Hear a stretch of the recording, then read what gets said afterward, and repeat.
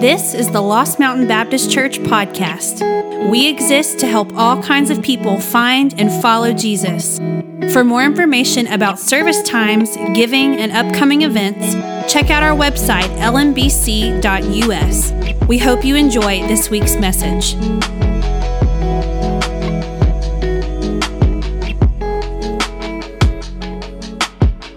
Good morning. It's so good to see you guys, to be back after being out last week following a ACL reconstruction surgery. That's my first time to do surgery kinds of things, and it's a unique experience.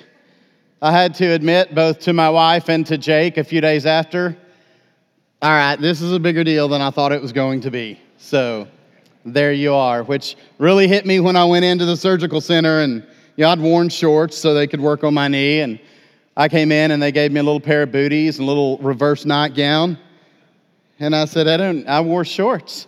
And that was unsatisfying to them. So they put me in what passed for barely anything, and I climbed on a bed and they strapped monitors on me, and I was like, oh, we're doing this thing, right? This is more than I thought. So anyway, glad to be back with you guys this morning. Let me tell you a little bit about where we're going this month and then through the summer.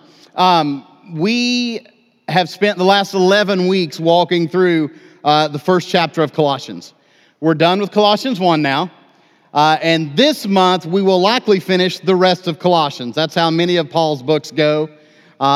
He starts with rich, deep, profound, significant theology and moves into application as we get through the halfway point of a letter. We will certainly finish Colossians chapter 2 this month, and we may be able to throw in 3 and 4 as well and complete it. Wherever we are at the end of this month, we'll pause, whether we finish chapter 2 or we've been able to finish the whole book.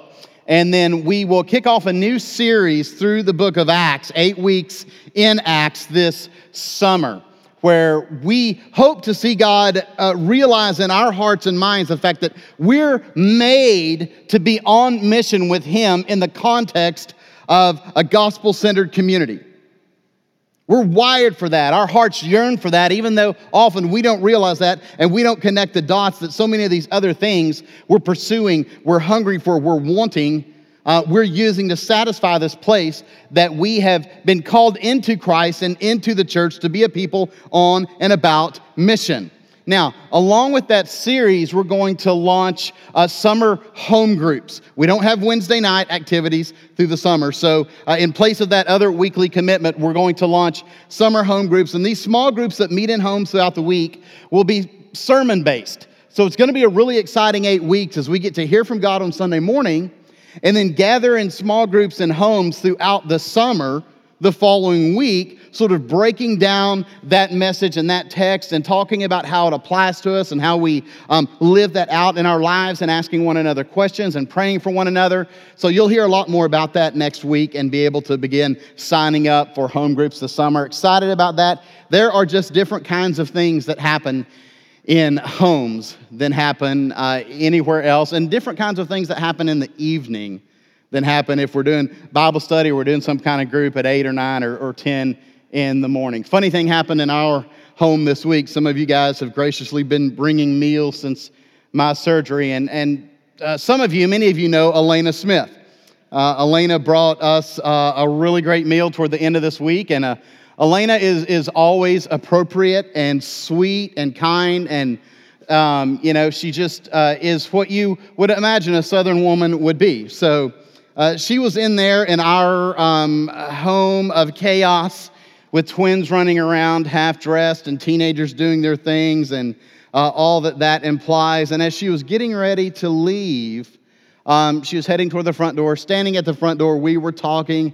And Zeke, one of our 3.5-year-old twins, has these cute puffy cheeks. He looked up at Elena, and the boys were so excited when she pulled up. Miss Lena. She works with them some in LM Kids. And so they were super excited to see her. And as she was getting ready to go, Zeke looked up and smiled at her and said, "Thank you for dinner, poopy butt." And I so wanted to say, I'm sorry, Elena. I apologize for all we are and all we're not and all we thought we'd be, but never will be. We wanted to be good parents, We wanted to raise kids that were appropriate and love Jesus, and so we're on that place now. But people are more comfortable at home. Sometimes that does not work in your benefit, and sometimes it does. And in small group environments, it very much does. So I really encourage you, whether or not you're part of a Sunday morning Bible study class on Sunday, you keep that going. Many of you just are here on Sunday mornings, but not a part of a smaller group. I really encourage you to sign up and take that run with us this summer. We know you're going to miss some weeks, but you'll be glad that you were there. All right, let's jump into Colossians chapter 2, but we're going to back up, and I'm going to begin reading at verse 24. I won't expound or work too much on chapter 1, verse 24, that is, on verse 24 through the end of 1. You guys covered that last week, so we'll be centered in chapter 2, verses 1 through 5. But Paul's thought here really starts at verse 24. And so I don't want to jump in mid-thought. I want to at least read his full thought. So let's look at Colossians chapter 1, verse 24. And what you're going to find here by the end is that you are saved as you come in response to the Holy Spirit to repent of your sin, not just your sins, but your nature, corrupted nature as a sinner, a rebeller before God. And you place your faith in Jesus Christ, believing that He is who He said He was, that He has done what Scripture testifies He has done. He's taken your sin and your punishment and the death sentence that was required of you on Himself. And you've been set free in Him. But what you're going to find this morning is you're not just saved into individual freedom and a right standing with God. There's more to it than that. Let's look at verse 24 of chapter 1. Now, I rejoice, Paul writes, in what I am suffering for you. And I fill up in my flesh what is still lacking in regard to Christ's sufferings, for the sake of His body, which is the church. Paul says, I'm happy to suffer for the sake of the church, to labor for the sake of the church, which is you, is the people of God. I have become its servant by the commission God gave me, to present to you the Word of God in its fullness, the mystery that has been kept hidden. Now, don't miss this in verse 26. The mystery that has been kept hidden for ages and generations, but is now disclosed to the Lord's people. To them, God has chosen to make known among the Gentiles the riches of this mystery, which is Christ in you, the hope of glory. He is the one we proclaim, admonishing and teaching everyone with all wisdom, so that we may present everyone fully mature. This fullness of maturity among the people of God, in the lives of the people of God, is the goal, Paul says, for which he is contending and striving. To this end, I strenuously contend with all the energy Christ so powerfully works in me. I want you to know how hard I am contending for you, and for those at Laodicea, and for all who have not met me personally. My goal is that they may be encouraged in heart and united in love. Encouraged in heart and united in love, so that they may have the full riches of complete understanding. Part of what Paul is saying here is that when there is discouragement, chronic kind of discouragement in our life, and there is disunity in the fellowship, what we fail to receive is nothing short or nothing less than the full riches of complete understanding. And that's given in order that they may know the mystery of God, namely Christ. Now, Paul gets right at it here, right? He takes a big swing at it when he says the mystery that is Christ in you, the hope of glory. And then he goes directly to the center. The mystery of God is not something even functional. It is the person of Jesus Christ, the work of Jesus Christ, in whom are hidden all the treasures of wisdom and knowledge. We need to understand this in a day when we are so busy scrambling to find answers for everything everywhere else.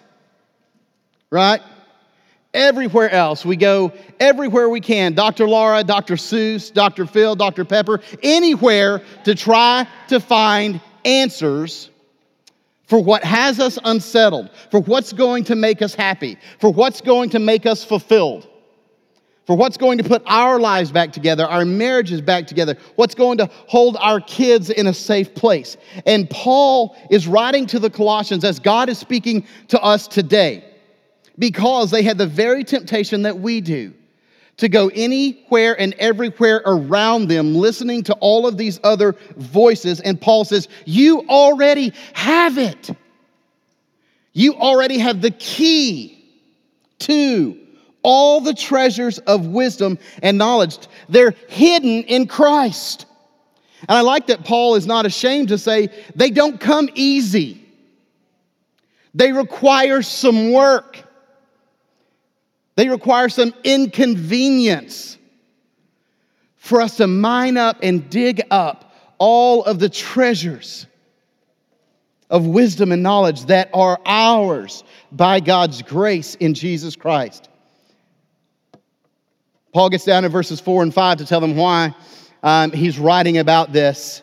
He says, I tell you this so that no one may deceive you by fine-sounding arguments. Fine-sounding arguments. Right?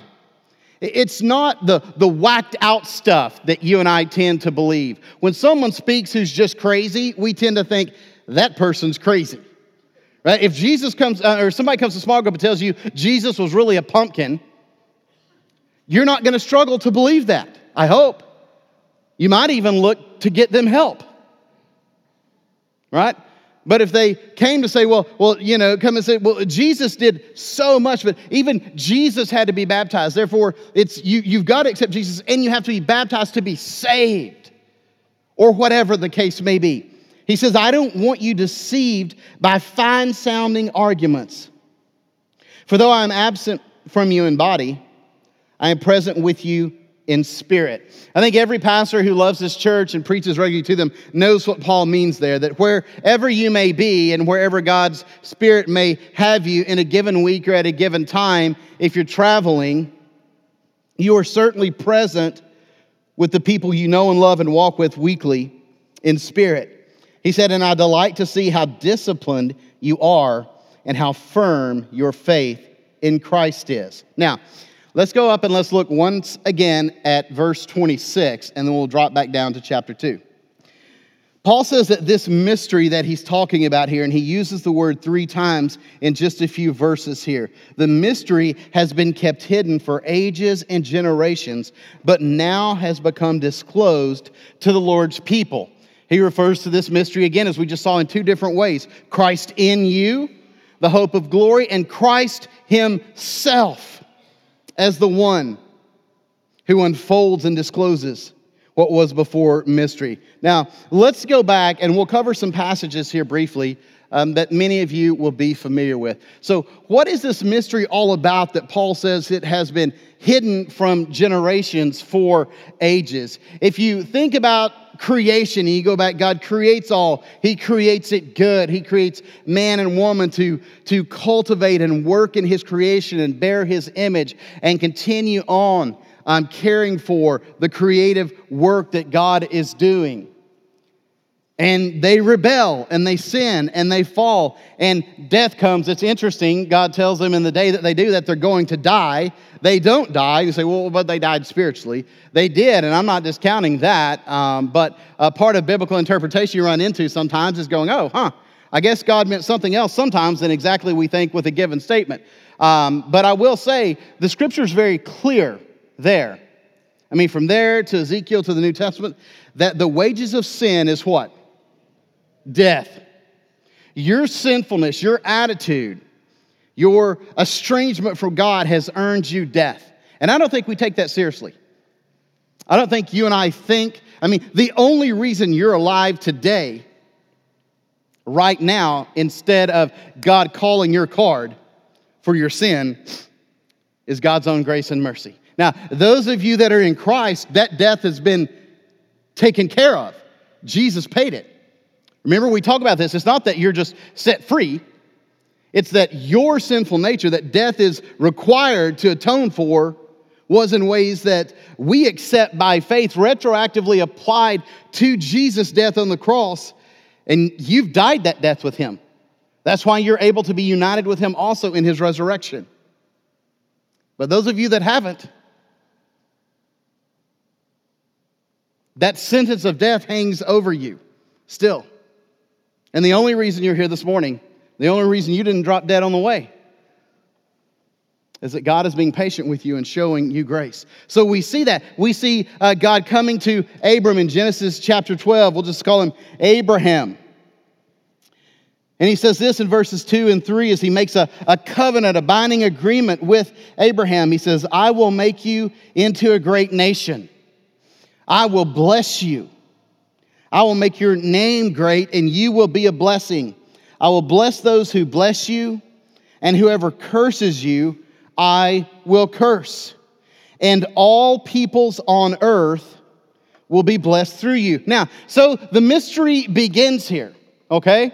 If you know the downward spiral of sin in Genesis 1 through 11, you know that again and again and again, God is having to work with a corrupted generation of people that gets worse and worse and worse. Finally, he comes to one man, to Abraham, and he makes a covenant with Abraham. He chooses Abraham, and he chooses to create a great nation out of Abraham. But if you're Abraham and even subsequent following generations, you have to wonder, how are all people on earth going to be blessed? Abraham had to wonder that. How are all people on earth going to be blessed through me? Now, we've all got that friend, right?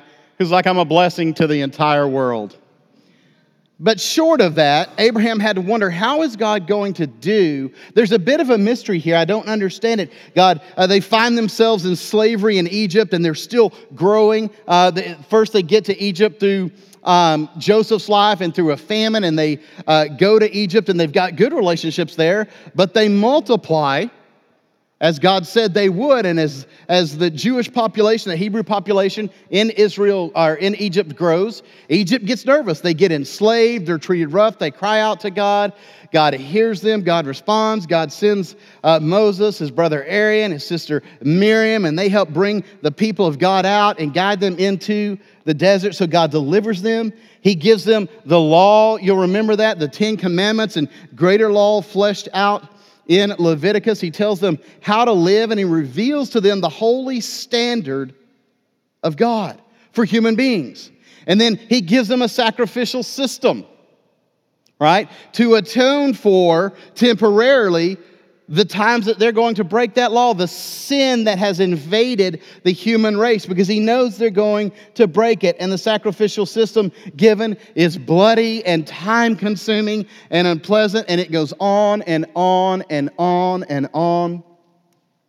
He gives them a tabernacle that moves where they do, to assure them of his presence. And maybe at that time they're thinking, maybe this is how he's going to do it. Maybe this is how these sparse places that we find God's covenant promises extending to the ends of the earth, maybe this is it, right? Maybe it's going to be like some of the traveling shows today. You know, the tabernacle's going to come. It's going to be in France for a year, and then it's going to go down south. Maybe it'll be in Brazil for a year, and God will be there, and God will be here, and God will be there.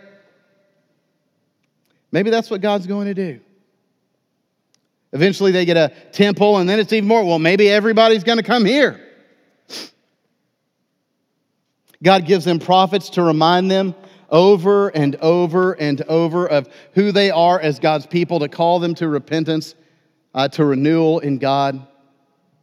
Move all the way into the New Testament, we run into the Great Commission, which many of you know at the end of Jesus' earthly ministry, where he says in verse 16, when the 11 disciples went to Galilee, to the mountain where Jesus had told them to go. Can I just tell you right here, verse 16 is a key that we don't pay a lot of attention to, because we know like 18, 19, and 20 are coming. But part of being around when God does great things, and getting to see God move in ways that strengthens your faith and power, and understanding what God has in place for you, is walking in obedience to him. The key to the disciples even seeing Jesus and hearing from him at this time right here is that they went to the mountain where Jesus had told them to go. I'll just make a little worship plug here, right? Because all the time that I was growing up, I grew up in church, so I knew you should go to church. But that's it, right? I just knew we're Christians and you should go to church. But part of why we gather is to be formed by God into the image of Christ as a people. We gather to hear from God, to be in his presence, to declare to ourselves before him that he alone is king. And God does things when his people gather. And you never know when and what you're going to miss when you choose to miss. Verse 17, when they saw him, they worshiped him. But some doubted. Some doubted. Then Jesus came to them. And also, if you ever think, like if Jesus would just come and sit down and have a chat, you'd be good. You would not be good.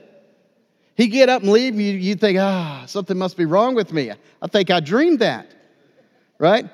I mean, they had seen the resurrected Jesus already before this. Right? They'd been with him. They'd touched him. They'd seen his physical body. They also knew of his crucifixion, and they were all confused like we are, like maybe he wasn't dead. They knew that Romans knew how to crucify people and make sure they were dead.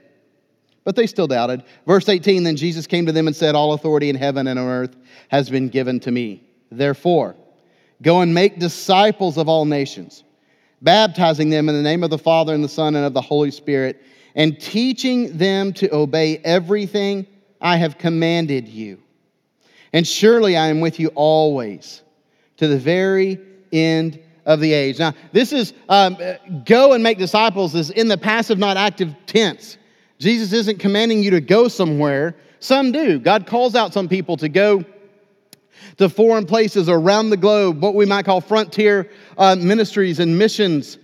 And they go do that. But this is passive. Jesus is saying, as you're going about your life, as you're involved in the daily activities of life, where you work and where you live, in your season of life, where you recreate, where you shop, let the center of your activity be about helping others follow me. Making disciples. Baptizing them is the first step of obedience. Those I call into a relationship with me. Helping them be taught and learn and grow in the truth. We go on to Acts chapter 1. Acts chapter 1. The church is gathered. It's huddled. The church really isn't even born yet. The disciples of Jesus are gathered and huddled. And in verse 6, they gather around him and ask him, Lord, at this time, are you at this time going to restore the kingdom to Israel? They still don't get it. They still think after all of this, his closest followers, and this should give us hope. It should also be a word of caution that creates humility in us. That sometimes we can deeply, sincerely get things wrong. And we need to be taught. And we need correction in our lives. And we need to be open that, man, maybe I'm misunderstanding this, right? Because they're still thinking it's a political, geographical movement.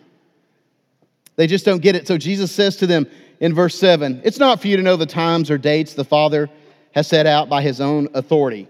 The short version of this that we use around our house is mind your own business. Mind your own business. Verse 8, but you will receive power. You will receive power when the Holy Spirit comes on you. And you will be my witnesses in Jerusalem and in all Judea and Samaria and to the ends of the earth. And to the ends of the earth. And when he talks about this, this is more a promise than a command. You will be my witnesses. He's simply stating an observation that's going to be true. The Holy Spirit is going to come on them in power. They, through circumstances that they couldn't see now with the stoning death of Stephen, are going to be spread out. And the church is going to continue to grow. The gospel message, the good news that Jesus Christ is king. That he is the reigner and ruler of the world.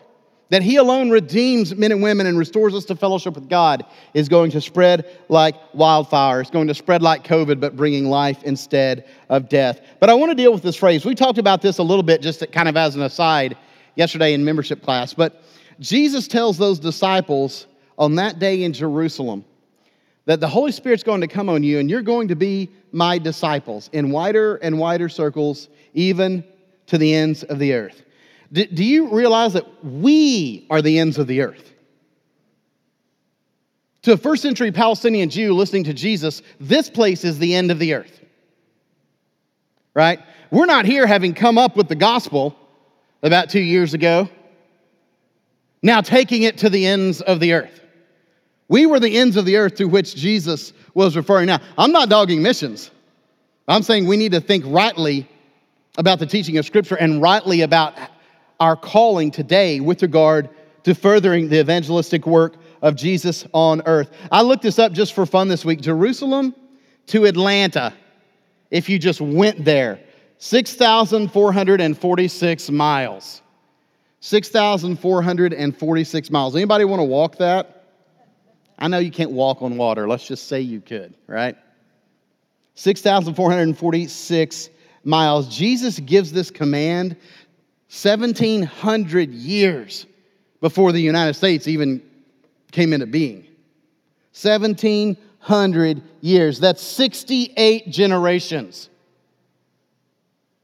68 generations before our nation was even born. Now, in case 68 generations doesn't sound like a lot to you, we're roughly just a tad over 6 generations since the Civil War. 68 generations. The gospel has advanced and advanced and advanced and advanced.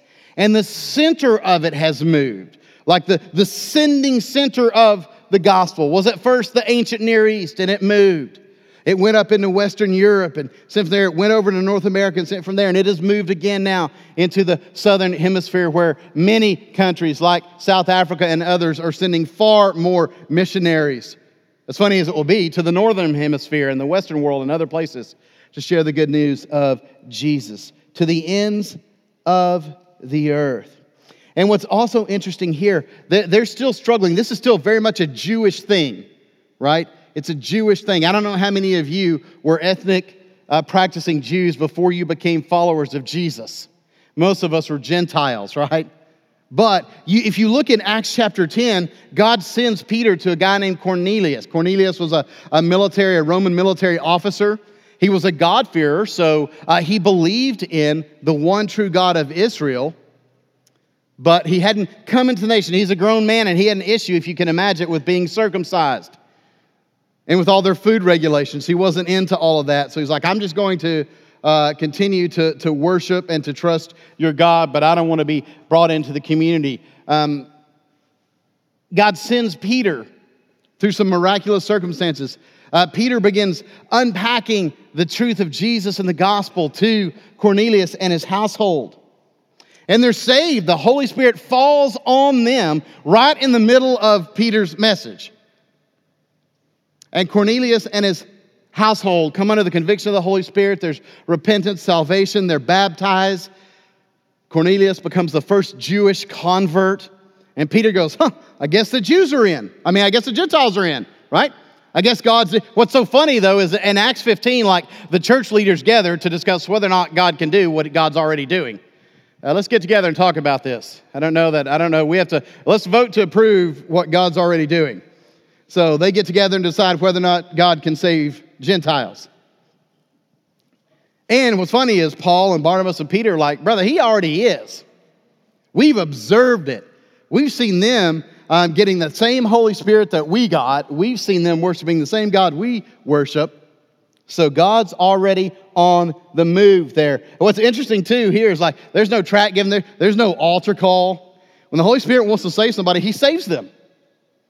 That's how it is. We did an E-News article on this some weeks back on why we don't regularly practice, a time of invitation or altar call here at the front. But you see this not only here with Cornelius, you see it Acts 2:37. That's how the church starts. Peter's preaching, and before he's even done, the Holy Spirit just comes on the people. There's conviction. When the Holy Spirit wants to work in a person's life, he works in their life. Whether or not we're using the system we came up with about 220 years ago. He's going to do it. People are going to be saved. God doesn't wait on us or need our systems to do it. So this is happening. All that God promised Abraham back in Genesis 12 is unfolding. And they're just beginning to get glimpses of this mystery. How is God going to do this all around the world? Let's look at one more passage before we return back to Colossians chapter 2. Another one that will be very familiar to many of you from 2 Corinthians. Paul's writing 2 Corinthians specifically in response to written questions he had received from the church in Corinth. Verse 17, Paul says, "Therefore, if anyone is in Christ, the new creation has come." Many of us learned this as if anyone is in Christ, he is a new creation, which is acceptable, but the preferable translation here, the closest to what is actually said here in the original language, is new creation has come.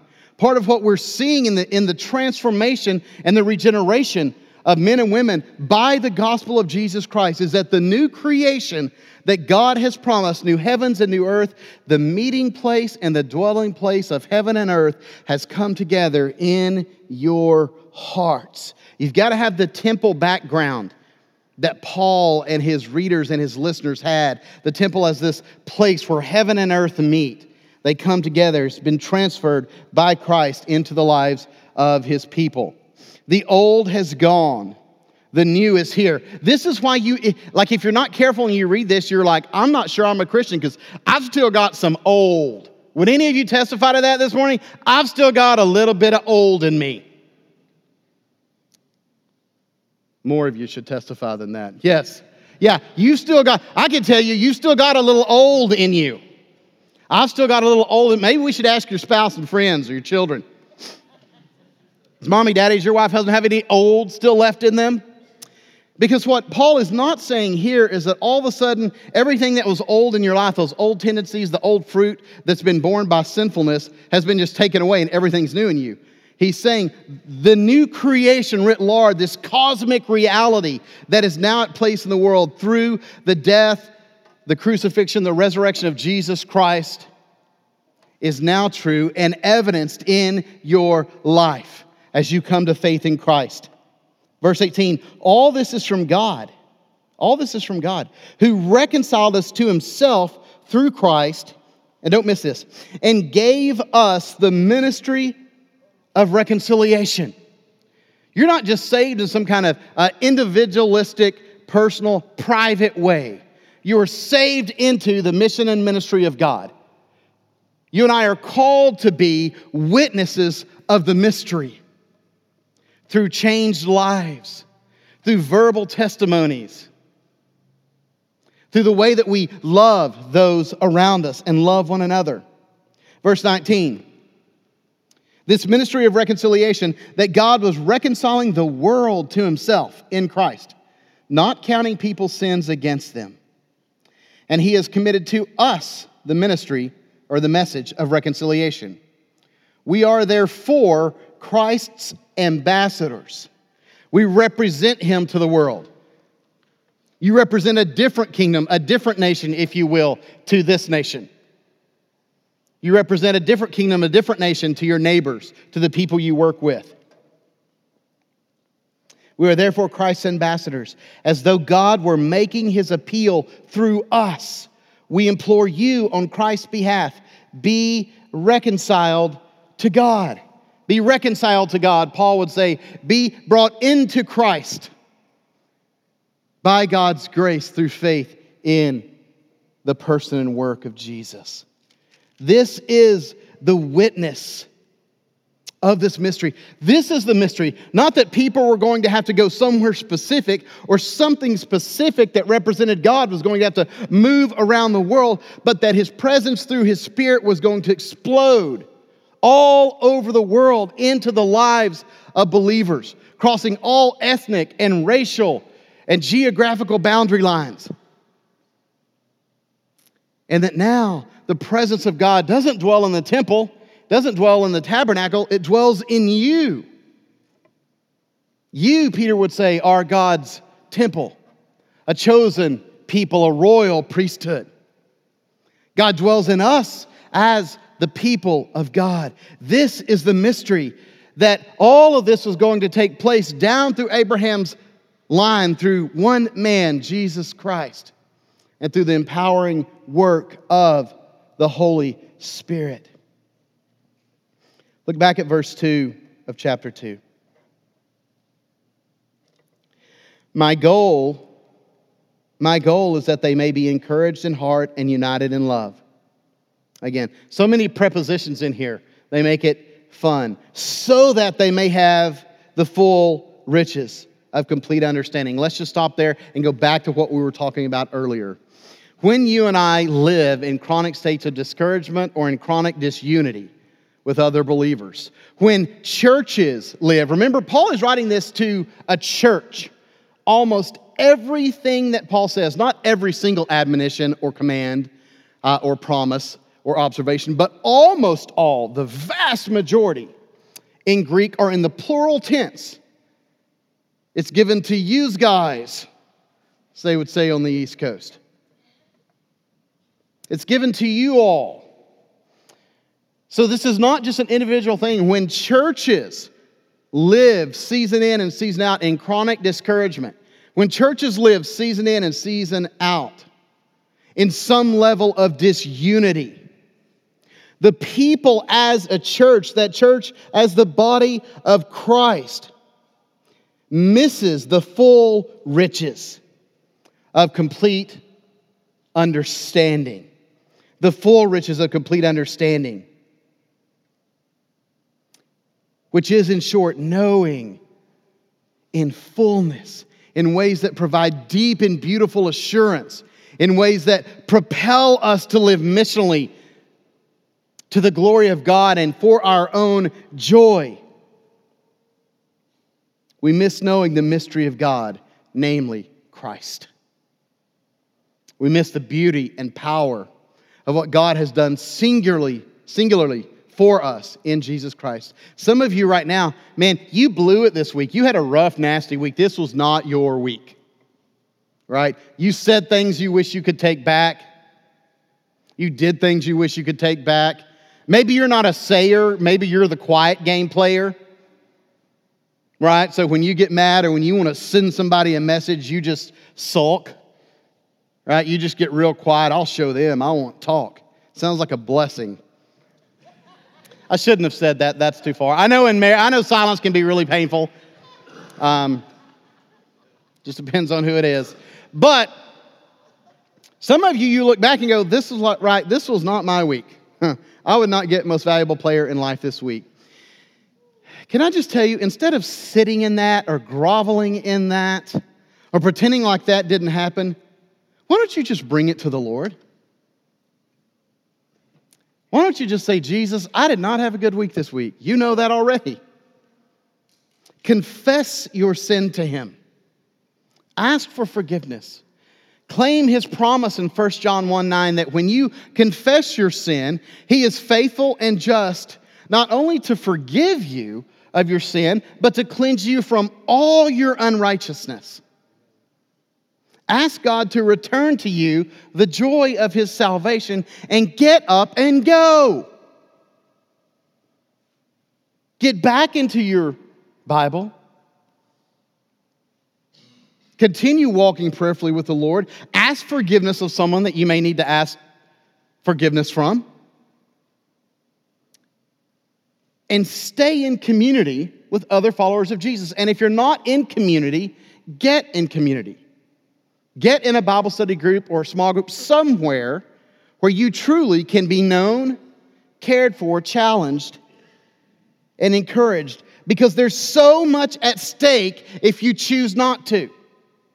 Paul is directly saying here that there is a connection between the choices we make, the way that we live, and our ability by God's grace to be given a grasp of the fullness of the knowledge of God, the mystery of God in Christ, in whom, he says, are hidden all the treasures of wisdom and knowledge. Like, look, we don't only go to God, but God ought to be the primary place we go. Our first impulse ought to be prayer. And I got to tell you, like, I'm a linear thinker. I think rationally. I want to pick things apart. I want to find out what's going on. I want to read more, study more. I want to get my head around it. So this is not natural for me. Whenever there's a problem or an issue, naturally I want to attack it cognitively and figure out, okay, what caused this? What is this? And what caused it? And how do we go about it? But first, can I just say, we ought to go to God. God, help me with this. Walk me through this. Some of you right now, you've got problems in your life right now, this morning, that you're struggling with. And can I tell you, before you go on wherever you've been before, maybe spend today and this week just putting it before the Lord. And just be sincere, write out, hey God, here's what I would like to see happen. Here's what I'm asking for you, from you. And put it before Him again and again and trust Him, knowing that all the treasures of wisdom and knowledge rest in Christ. And as you make a habit of doing this, you come to so know Christ and Christ's Word that it is very difficult for others to deceive you by fine-sounding arguments. Let me ask you this morning, as the band makes their way back out here and we prepare to respond to God's Word, both through worship, through communion, by reflecting on the mystery and the beauty of God in Christ. How's your discipline in Christ? How's that going? We're called to be a disciplined people. Discipline means we do things even when we don't want to, right? If you want to, it doesn't take discipline, right? Like if you say, I'm a very disciplined eater, and I say, well, what foods do you love? Well, none of them really. Then you're not a disciplined eater. You just don't like food much. If you say, I love all food, God has declared it all clean, and it's fantastic, and yet I'm disciplined. That is discipline. How firm is your faith? This is what Paul ends with here in verse 5. He says, man, even though I'm absent from you in body, I'm present with you in spirit. And I'm so excited, I'm thrilled, I'm delighted, he says, to see how disciplined you are and how firm your faith in Christ is. Some of you, man, your discipline has just waned. For a long time, you were very disciplined in the spiritual habits that have characterized followers of Jesus. Gathering together, large and small, spending time personally in the Word of God, journaling, praying, spending times in solitude and silence, fasting. But you drifted away from that. When you and I drift away from those kinds of disciplines that God has given us as great gifts, we make ourselves very susceptible to fine-sounding arguments that are not the gospel. And we make ourselves very susceptible to missing the full riches of complete understanding that are available to us through the mystery of God in Christ. This was Paul's concern for Colossians, and it's God's concern for us and for you this morning. I want to ask you, just as we close, is it this morning, could you say with sincerity that the primary yearning of your heart is that Christ will be magnified in your life? Not for more success, not for a better tan, not for less wrinkles, not for a spouse, or maybe a new spouse, but that Christ would be magnified in you. Christ in you. That is the hope of glory. Let's stand and pray. Thanks so much for joining us online at the Lost Mountain Baptist Church podcast. For more information about service times, giving, and upcoming events, check out our website, lmbc.us.